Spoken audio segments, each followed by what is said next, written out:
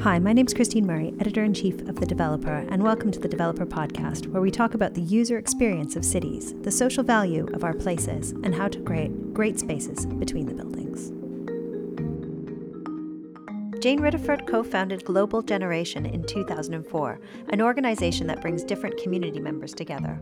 She has more than 25 years of experience in working with children and young people from the war-torn areas of the Balkans to New Zealand, Tanzania, and London. More recently, she founded the Skip Garden in King's Cross and is now working on-site in Canada Water on the Paper Garden. That's where she met up with the developer's resident anthropologist and social researcher, Natasha Kapoor, to talk about her work. Her interest in young people and projects has been a consistent thread throughout her working life. I'm Jane Riddiford, founding director of Global Generation. Hi, Jane. Welcome to the Developer Podcast. I'm Natasha Kapoor, anthropologist and social researcher, and today I'm speaking to Jane Riddiford of Global Generation here in Canada Water. Hi, Jane. Hi. Can you tell me a little bit about Global Generation and the work that you do here? Yeah, Global Generation is an environmental education charity, and we, our core, I guess our two primary aims are to give people of all ages, children, young people and adults, experiences of that wild spirit of nature, wherever that is, in the middle of the countryside but particularly in the heart of the city, and also to support particularly children and young people to fulfill their potential so they can be catalysts for positive social and environmental change.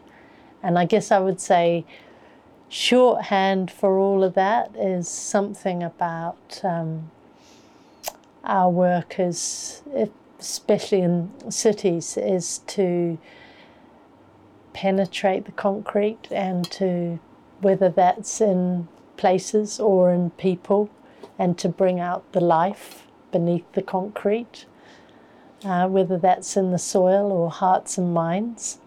Yeah. And can you tell me more about Paper Garden and where we are right now? Yeah, the Paper Garden, we're on the edge of the Canada Water Master Plan, which is going through planning permission right now. And we're actually in what was a dank and musty tool store for the Daily Mail print works. And we were shown this space probably just over 2 years ago because I knew Roger Madeline, because our first garden was the Skip Garden in King's Cross. So we'd worked on the King's Cross development since 2009, and we're still there. But because of that experience, Roger asked if I would head south with our band of garden makers and community builders, but if we would come south and do something south of the river in Canada Water. And I was quite tentative at first. I live just up the road from King's Cross and not local to the area, and I know what it feels like to have people parachuting in with bright ideas about what should be done.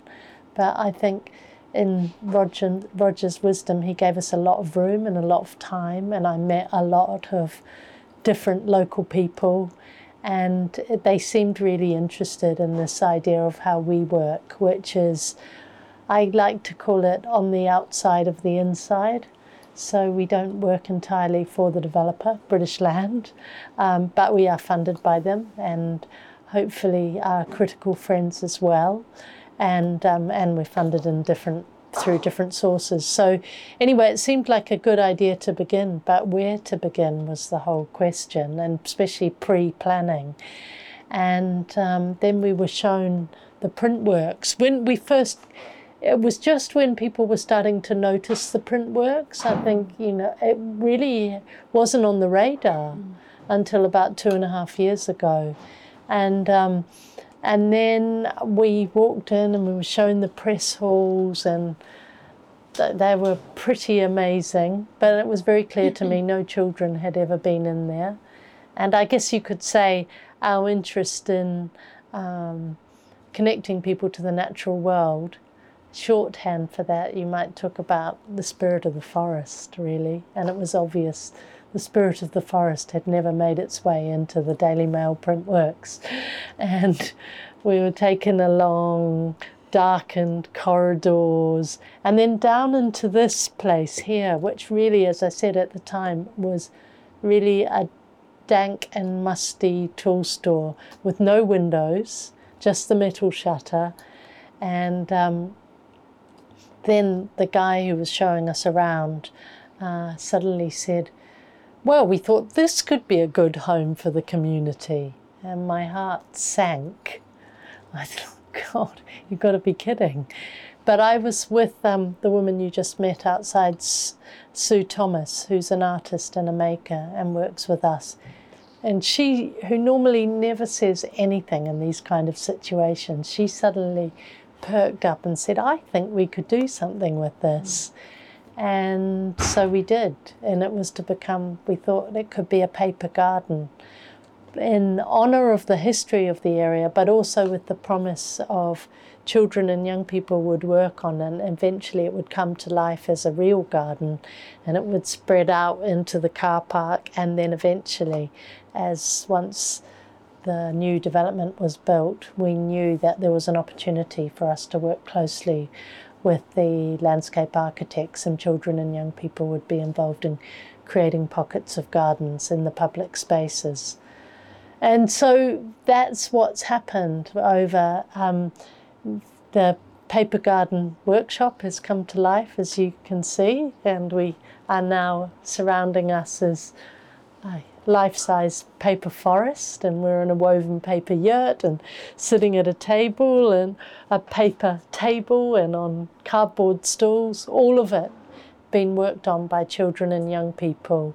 And alongside the things we've made, we have developed a labyrinth of stories that both mythical stories and culturally historic stories that, and I guess stories are what have brought magic to the garden and meaning to the changing of the seasons, and in a way are helping us grow a kind of mythos behind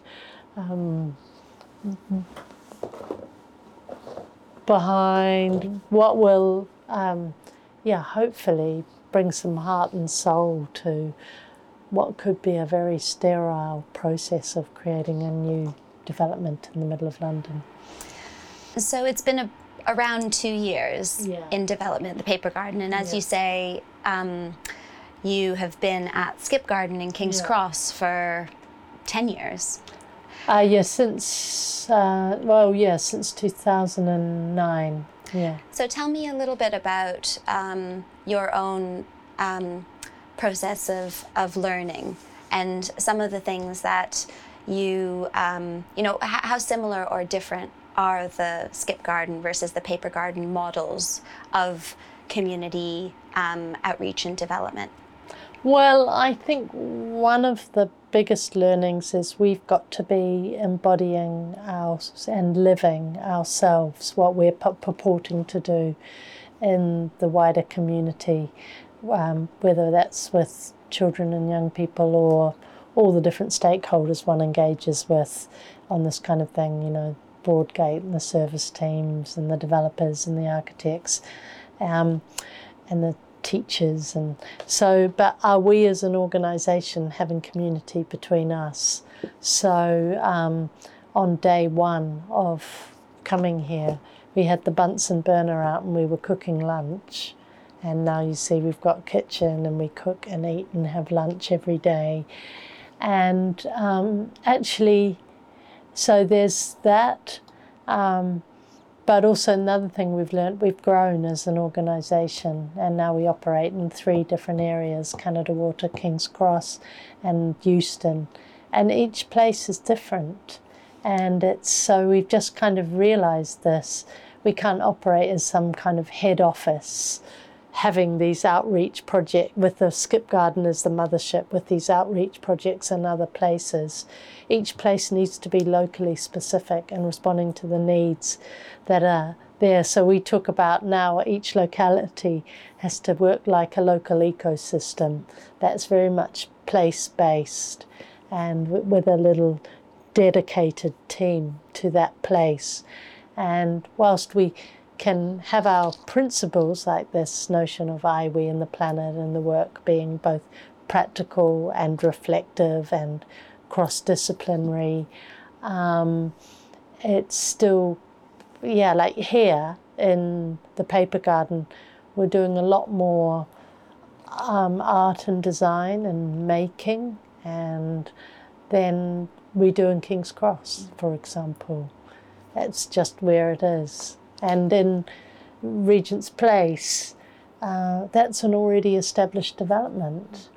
So suddenly we've developed this kind of nomadic way of working where we have a big tent that we set up in the bottom of office buildings, and it's a kind of nest to fly out from.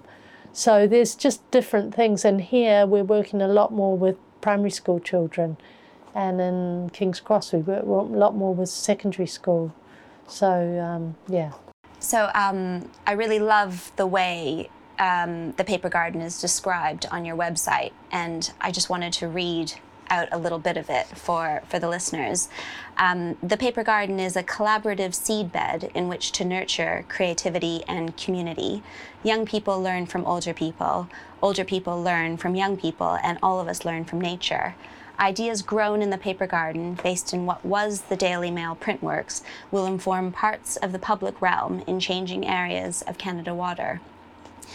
And I just love the way that it's, the relationship between the people in the surrounding communities are then kind of being almost harnessed to then help influence how the development takes place in areas of the public realm. Can you tell me a little bit about the sort of decision-making process that is involved in actually taking the ideas and taking the kind of creativity and inspiration that is coming from your workshops and having it influence the structural design of the development? So it's not like everyone puts their ideas forward and we have some kind of community consultation and we go to a vote. We saying it's a creative seedbed, there is we have a kind of workshop process over time where stories come out. We tell stories, we create stories, combining kind of mythical stories and the stories of the people who have come. Like, we met older people here, and one of them, she'd collected blackberries from here as a child to make jams. In part of our garden out there's a whole area dedicated to the different kinds of plants you make jam out of. So now definitely food growing and jam making will be part of what is in our kind of one of the things we do. So actually having time, not wayfinding, not doing it all, planning it all in advance. It's then seeing what sticks in the stories that continue to be told, what shows up in the kind of seasonal rituals and celebrations that we do. It's a much more organic process. And that's why I genuinely mean it's a creative seedbed, creating the conditions, sowing lots of seeds, and then seeing what seeds come up, which is not actually through a rational logic process. It's bringing in lots and lots of different ways of knowing. What are the patterns and the designs that show up in the clay tiles that children are making? And we don't sit down and do some kind of rational analysis of the whole thing. What suddenly sparks in the imagination of the landscape architects who are designing the public realm? Where do we see the enthusiasm coming in them and then harnessing that, like the clay?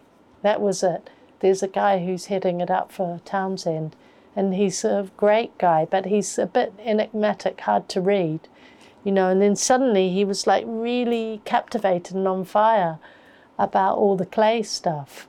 And similarly, we did a whole project around seeds and collecting seeds from, you know, the communities have moved into the area. And then he was like, oh, could we have a seed bank? And then there's an ongoing idea, what would a contemporary botanic garden be? Which isn't a botanic garden from the plant hunters who've gone out to different parts of the world. What about the stories of the plants of people who've moved into the area? So the decision making is, yeah, it's in a way a lot more tacit, and it comes through the storylines. What is that ongoing involvement? Because I mean, in some situations, it's a very frustrating answer I've given you. No, I realise it's not frustrating at all. But I think what I'm trying to understand, how do the people at British Land, how does the creativity flow into that How level? do they know? Yeah, how do they know? Well, by us working in a really vertically integrated way. Okay. So 2 weeks ago, I was involved in doing, they said, would I come and, they had their board, the executive committee board had a retreat out in Hampshire, and they wanted to spend a day on how do you grow vibrant communities. And instead of getting some so-called specialist, they did have one guy from WorkTech who actually knows a lot about what he's doing, about how to create. A guy called Jeremy, oh gosh, I can't remember his last name off the top of my head. Anyway, he had a lot to offer. But then they had me just sharing our experiences of what we're doing on the ground, and I just told them a bunch of stories. And then they actually ended up staying for the morning and part of the lunch discussion, and it was so nice to hear. Was a group of people who are handling, you know, probably lots of money and lots of responsibility, but just to feel that they were going, look, we don't really know, we don't really have all the answers. And they were willing to enter into a dialogue and know that this is not a formula, that you can, is that Catherine or Maisha? Oh, Catherine, hi. Do you want to come and say hello? So I'm Catherine Olenka, nice to meet you. I got involved with the paper garden about 2.5 years ago now. It's gone really quickly actually. And it was kind of like an accident because it was some guys from my sixth form at the time that were literally just around Canada Water, and they saw the stuff that Emma and Jane were doing there, and they kind of just asked a bit of questions like, what's going on? And they came back, because we were all on the leadership team, and they came back and told us, guys, like, there's this like thing going on here, like 10 minutes down the road from school, you know, and like there's an opportunity to like get involved, learn more about like the planet, like learn more about the stuff that you see day to day, do you know what I mean, the stuff that you don't actually get to learn at school. And yeah, it was really cool. Just got involved from then, became the generator on the generator program, and then literally got involved in like so many different things. Like I had like a little internship placement here like last summer, right guys? Yeah, last summer I've done some really cool stuff. We've been involved with like so many different like architects and stuff, with different firms. Can you give me an example of kind of one of the things that you've done where one of the things you've enjoyed working on, or kind of benefited from? Yeah, sure. I liked, one example was a bit hard. Oh, okay, cool. Any your favorite? Freestyle. Cool. Yeah. There was actually one where I was part of this collaboration project with some artists from another sixth form called Kingsdale, and like we came here and like we were all trying to use like reusable materials to present our thoughts like through art. Obviously it's artists do, and it was really cool because everyone came here and like they saw all the space, and they saw that we use like reusable material, like the cardboard here, the paper from Printworks, and a lot of the plants as well that we grow. And it was nice to incorporate that into what we were doing. So like even how like here like we grow stuff together here and at the other site in Skip Garden, like we grow stuff, and a lot of it is like vegetables and stuff, and we'd often like incorporate that into our meals that we have and usually share it together. And it's really cool because even in that meal it's not just like sharing what we've done, but also sharing like our heritage in a sense. Yeah, so that's been cool. And how do you feel, is this sort of a contained world, or do you feel like your experiences here then have an impact on the rest of your life or the outside world?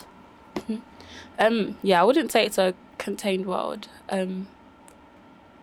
I'd say it was a different perspective for me, like coming in, like not being used to, I guess, being more conscious about your surroundings in a sense, and not even just conscious in a sense of knowing what's around you, but also knowing the different experiences that are around you, like the different lifestyles. So being part of like Global Gen and coming in and seeing all different ways, like even things, I don't know, that you hear like reusable, use this more, recycle, actually like putting that into practice, like even growing stuff and working together, like seeing how different works of different people's hands can like cultivate to like something bigger. It was like so meaningful to see. Do you know what I mean? Mm-hmm. Yeah. And so what's been your experiences working with the developer or the business people that are here developing this area? I'll say it's been interesting because I've definitely valued the experiences to be like in meetings with people like from Time and Talents, from like Southwark Council and stuff, and hearing like their plans about the Canada Water Master Plan project, and having the opportunity to then talk to them about what I think and how I felt like, how I felt like part of my history in Bermondsey was kind of gonna go away with the new plan, if that makes sense. But I think it was nice to hear that from their perspective, it's more of a continuation and a rebuilding of that culture. So taking the essence of it, but then building it into something that I guess can carry forward into the future. And do you think Paper Garden is making is helping to make that difference? Because, you know, often what happens with developments is that there are consultations with the local communities. So the developer will go in and say, these are our plans, and then they'll listen to the community about their concerns, or perhaps take ideas, or just an understanding of where they're coming from. But then often the community is left feeling like, well, nothing really happened. They just kind of did what they wanted to do anyways. And I guess I'm trying to understand, does something like Paper Garden change that process in any way? Does it make you feel like they're more likely to take your ideas on board? Does it feel more like you're designing with them and being heard and listened to and actually seeing differences? I would say, from my perspective, I do think so, because we've actually had like meetings with like some of the actual architects that are working on the project, like come in, sit down, explain to us like what they're gonna do and stuff, or how like ask us like how we think about it. And it's also been not even just like with us, like me as a generator, but also with like other students that have come through from like even just like a work experience placement for like a week, but even just because they're connected to Canada Water by, I don't know, their schools or where they grew up, because they're still connected through that community, they were also given the opportunity, which was really nice. And I also like the fact that they were quite open to the questions that we had. So like a lot of the younger students were a lot more, in a sense, confrontational than I was in my questions that I was posing and stuff. But I think it was good that they answered it respectfully, as well as having in mind the concerns for, I guess, like how I mentioned earlier about keeping that sense of heritage of the area. So I mean, I know this is a tough question to answer because we're at such early stages of the development process, but what are the concerns of the community? What are the things that are, what were those questions that those kids were asking that were confrontational? You know, what are people willing to fight for and make sure that they get right as things move forward? I think a lot of people, a lot of them were asking, because not a lot of them were from like high earning income homes, so it was more of things like, where are we going to live? Like where are we going to put our kids when it's our time? Do you know what I mean? It's like, it's so crazy to think that people that were, I know, like they were like 15 years old, like they're asking questions like, what about our kids' futures? And it was really refreshing, because you don't, I guess it's not like in politics, obviously we know there's obviously a legal age to vote and stuff like that, and a legal age to actually properly be able to give your opinion. So even just being that young and having, even if it is just like a little moment or a little bit of a say, it feels kind of rewarding, even if right now we can't see the impact. But it's nice to know that hopefully they would have considered what we said. Mm-hmm. Thank you. Cool. That's great. How do you know it's working? Well, only time will tell if it's working. I don't think we can fully know now. We're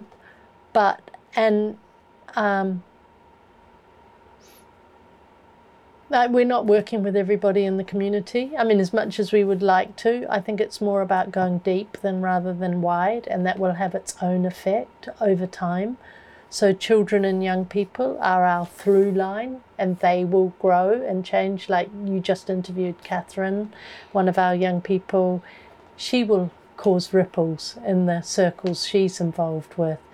But I do know that it's got a good chance of having an effect because we've been taken very seriously. I say that we've been taken into the subsoil by particularly Roger, and then Roger Madeline, who's heading up the development here, and those around him.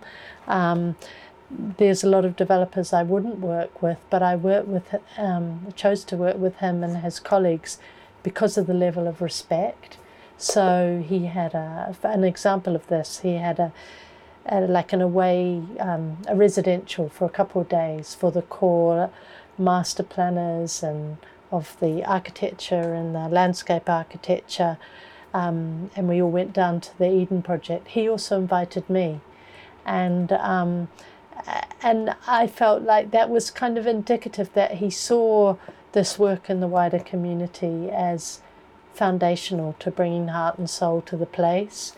And then I was at a roundtable discussion with him recently for some publication, and he had allies in Morrison, the the architecture master planners and other people. I was there, and I kind of spoke up and said, well, I feel maybe we could be creating a change for the public realm, which is, I said, I don't pretend that we're having any kind of a dent on the buildings.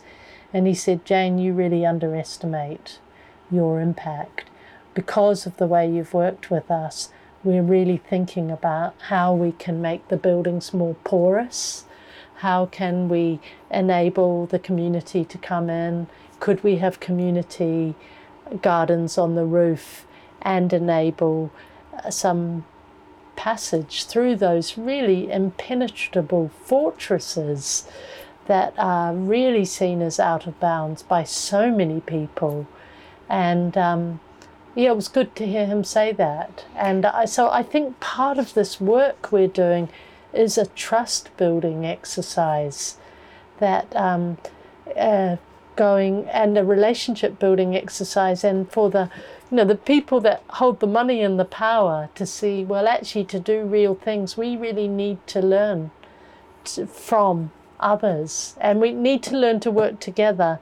But we also, there's something like some of those architects are now involved. They volunteer on our workshops, not just as, oh, we'll do our little bit for the community, but also there's a kind of spontaneity that comes through. As you know, you've got children yourself, confronted with lots of materials to create a 3D interpretation of something, or creating patterns on clay. There's something, they work in a different way, and I think it gives permission and frees up a different kind of spirit in adults. That's why I said our job is bringing out the life beneath the concrete in adults, giving the corporatized world to step beyond the straitjacket of how they're meant to be.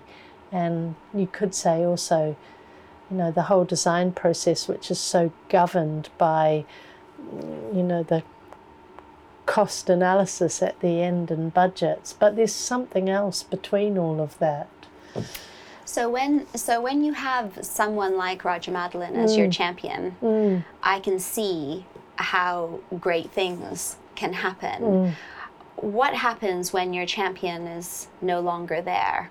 And really difficult. So it has been our job since we've been here to create relationships the whole way through the organisation. And he might be behind something, but actually if the people on the ground aren't behind it, it's not going to work. And I mean, we have a similar situation in another already established development. It's called Regent's Place. And you know, when we first arrived there, I was like, what the hell are we doing here? It feels like you're in the jaws of the corporate dragon. But the people who are now involved in leading that development and the service teams on the ground, they're really great people. And there's a woman called Juliet Morgan, and she's a real visionary. I'd say she stands comfortably in both worlds.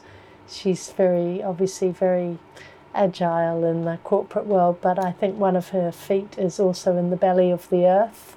And I call her the wise witch. And I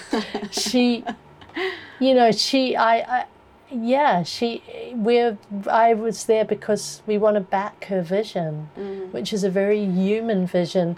But even if with her at our back, our work would never work if we didn't really have the service teams on board, the broad gates of this life. So we've been working really closely with them, and in order to do that, children and young people are the conduit and the key.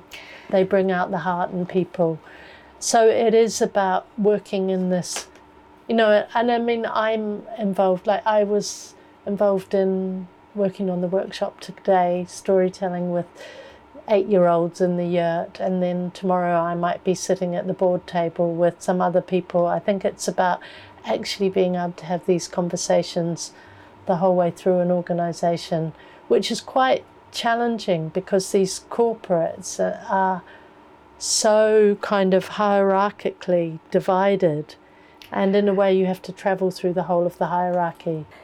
You know, in an ideal world, the way that community gets discussed, the way that people get discussed in the development world is very much kind of, you know, people understand that it's incredibly important to design for people. It isn't just about putting up some buildings. We need to think about who's going to be using those buildings, and over the long term as well.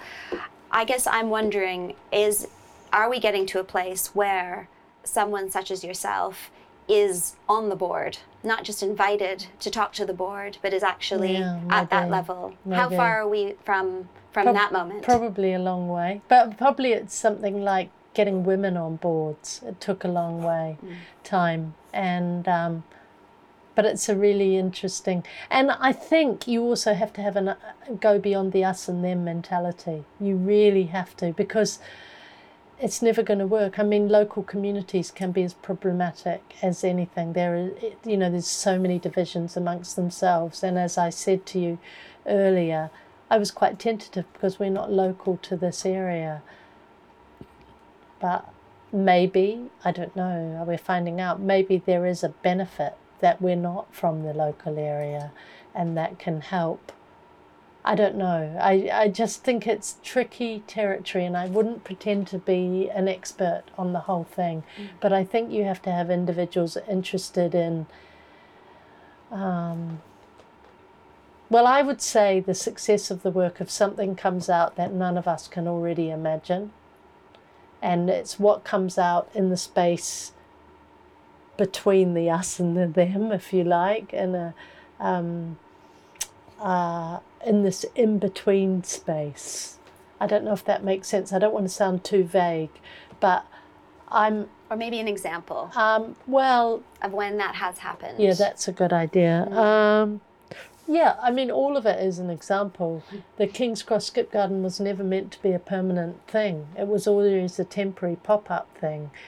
But actually, now it is. It was never designed into the master plan. Now, actually, the developers have allocated a piece of permanent site for it. It was an area that was dedicated as a conservation area, but it will be permanently embedded into the scheme in the long run. Here, we could never have imagined involving children and young people in the co-creation of the public spaces. That wasn't our idea. It came out of the landscape architects actually recognizing that there was something that they could never come up with that children and young people can. So it was, in a way, the work is about finding excuses, low threshold excuses to begin, to get everyone into the same ring together, to get everyone eating together, getting their hands dirty together, and then catching the sparks of interest that come out between people. That's why I say it's a wayfinding approach. Now, I don't think it could ever work if I was already coming in with my grinding my axe of what we wanted to happen. And also, like at the beginning of the King's Cross process, Roger will describe, he was paranoid about how letting us in, would we move on? You know, he'd been in a situation with the Almeida Theatre where he'd given them a piece of some temporary site, and then they needed to do the development, and then there was a public outcry and campaigning. So we always knew from the get-go that our survival was being on nimble and being flexible. And it's a delicate line. Some people could say we've been used by the developers for a good story. And I think we always have to hold that on our shoulder. Are we being used, or are we really being listened to? And it's a fine line. And I think, again, only time will tell. But opportunities to tell the whole story can we find a way beyond confrontation, but that is more in the spirit of dialogue and inquiry. And perhaps as a human species, participation is something we all have to learn, and dialogue and inquiry. And I could go on about that but I won't. But sure. Maybe since... Does that make sense? Absolutely. That was really good. I mean, I think that is the question, is... I never even thought about that myself. Should we be on the board? You know, I don't know. But it was nice to, you know, even just to spend the morning. I don't think they'd planned on me. They'd planned, I was invited for 10 minutes. And then I spent the whole morning and lunch. And then I learned a lot from them. I thought, we, you know, people doing the kind of work I do, we need to know all the challenges and constraints. So there is something about cultivating empathy and the ability to hold multiple perspectives and stand in each other's shoes, which, yeah, arguably that's what we need to do as a human species. I think so. And I think that's why I asked the question, because at the end of the day, you know, while there's the work that I think you do is incredibly inspiring and can inform so much of the development in a positive way, when, you know, I want to rest assured that when push comes to shove and, you know, people are looking at the final, you know, the bottom line, that's not the first thing that gets cut. And I think a place at the table is like a true commitment to the role of people who are creating community and thinking about those things and using, like you say, a proper philosophy and approach to open up a place and open up kind of the dialogue and the creativity that every place has within it. The cynic would say a lot of community building initiatives that developers are putting in place are box ticking exercises. And loads of them are. And I wouldn't, and that's, you know, we've said no to quite a few developers. We're not on a roll up, scale out thing. I'd rather do real work and set precedents by doing real work and say no to people who are not doing real work. I can think of 3 examples where I've said, no, we can't do cosmetic work, or you're not ready to work with us in the way we want to work. And it's not just about those inspirational figures like the Rogers and the Juliets, it's also the people around them. And I won't name them all, but there are... again, tacit knowledge. It's a gut feeling if you feel someone's speaking bullshit or they're actually really taking you seriously. Can you tell me a little bit more about how the Paper Garden is funded? Yeah, I think the way we're funded probably tells a whole story in itself. we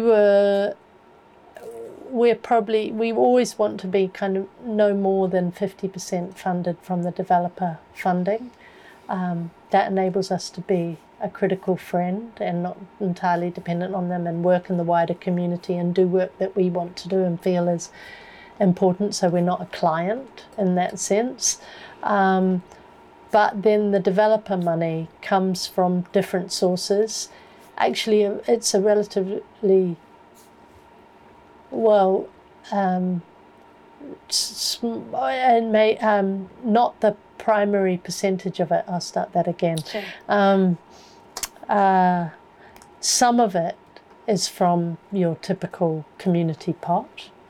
And then there's another part of it which is more strategic funding from whether it's the public realm pot or I don't know, a number of different budgets that and it comes in the form of a monthly retainer, and then that has enabled me to us to be up. It comes closer to your sitting at the top table. It enables us to have all these conversations, be part of all the background work, write about the work, think about the work, if you like, in a philosophical way.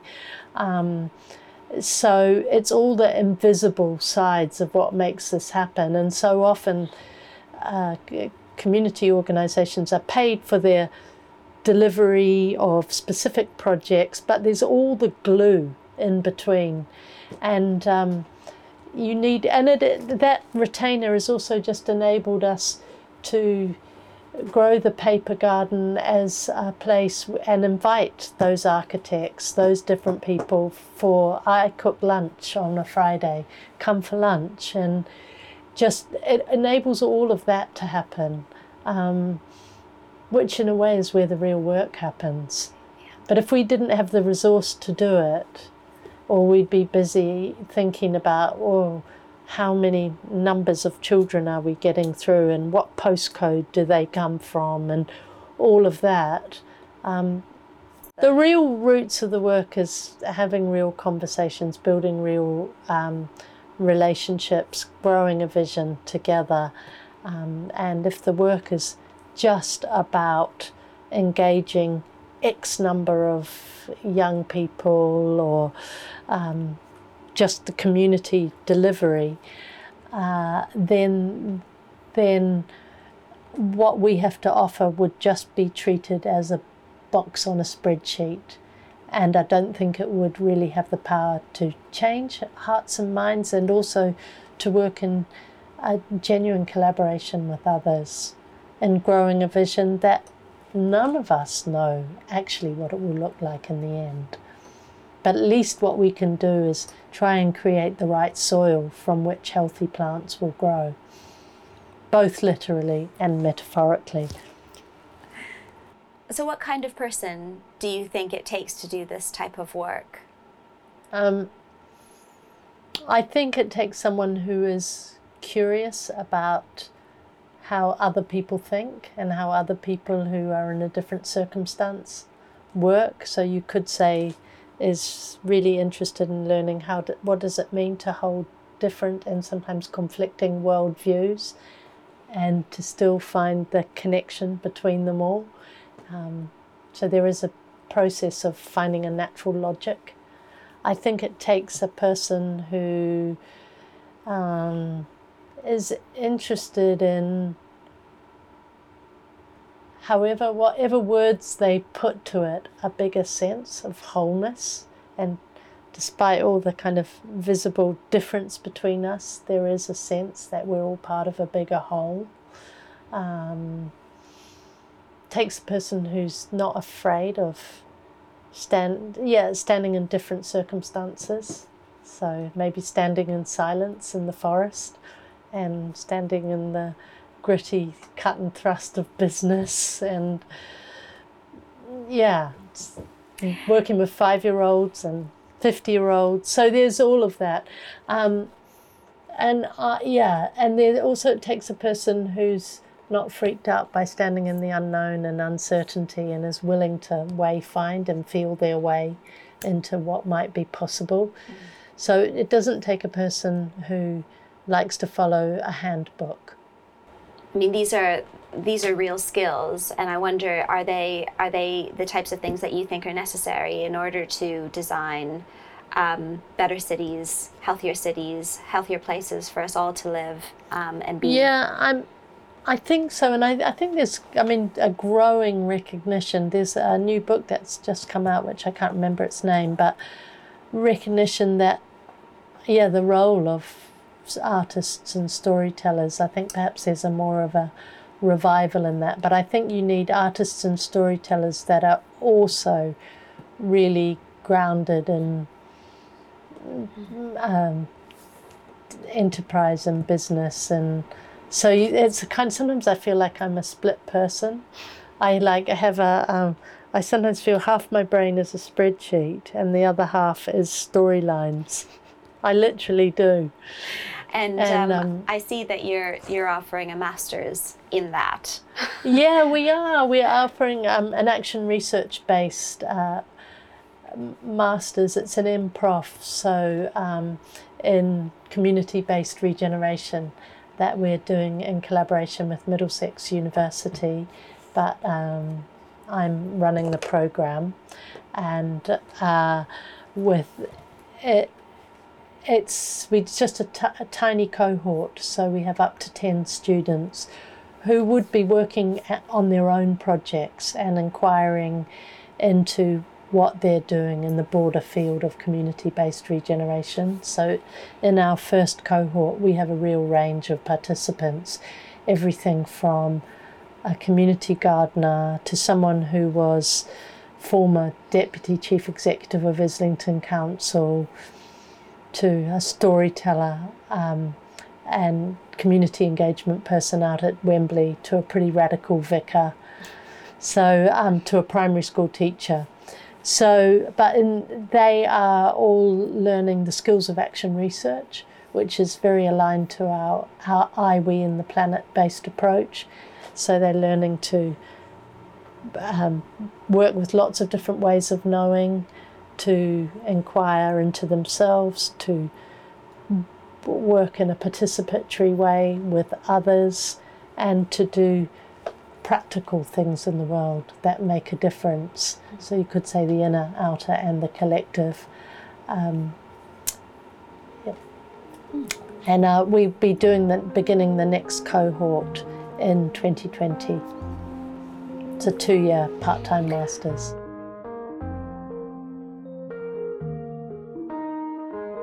This podcast has been brought to you by The Developer. Produced by Simon Mercer, with music by Fortet. I'm Christine Murray, and you can reach me on Twitter at @TCMurray. For more podcasts, visit us at thedeveloper.live.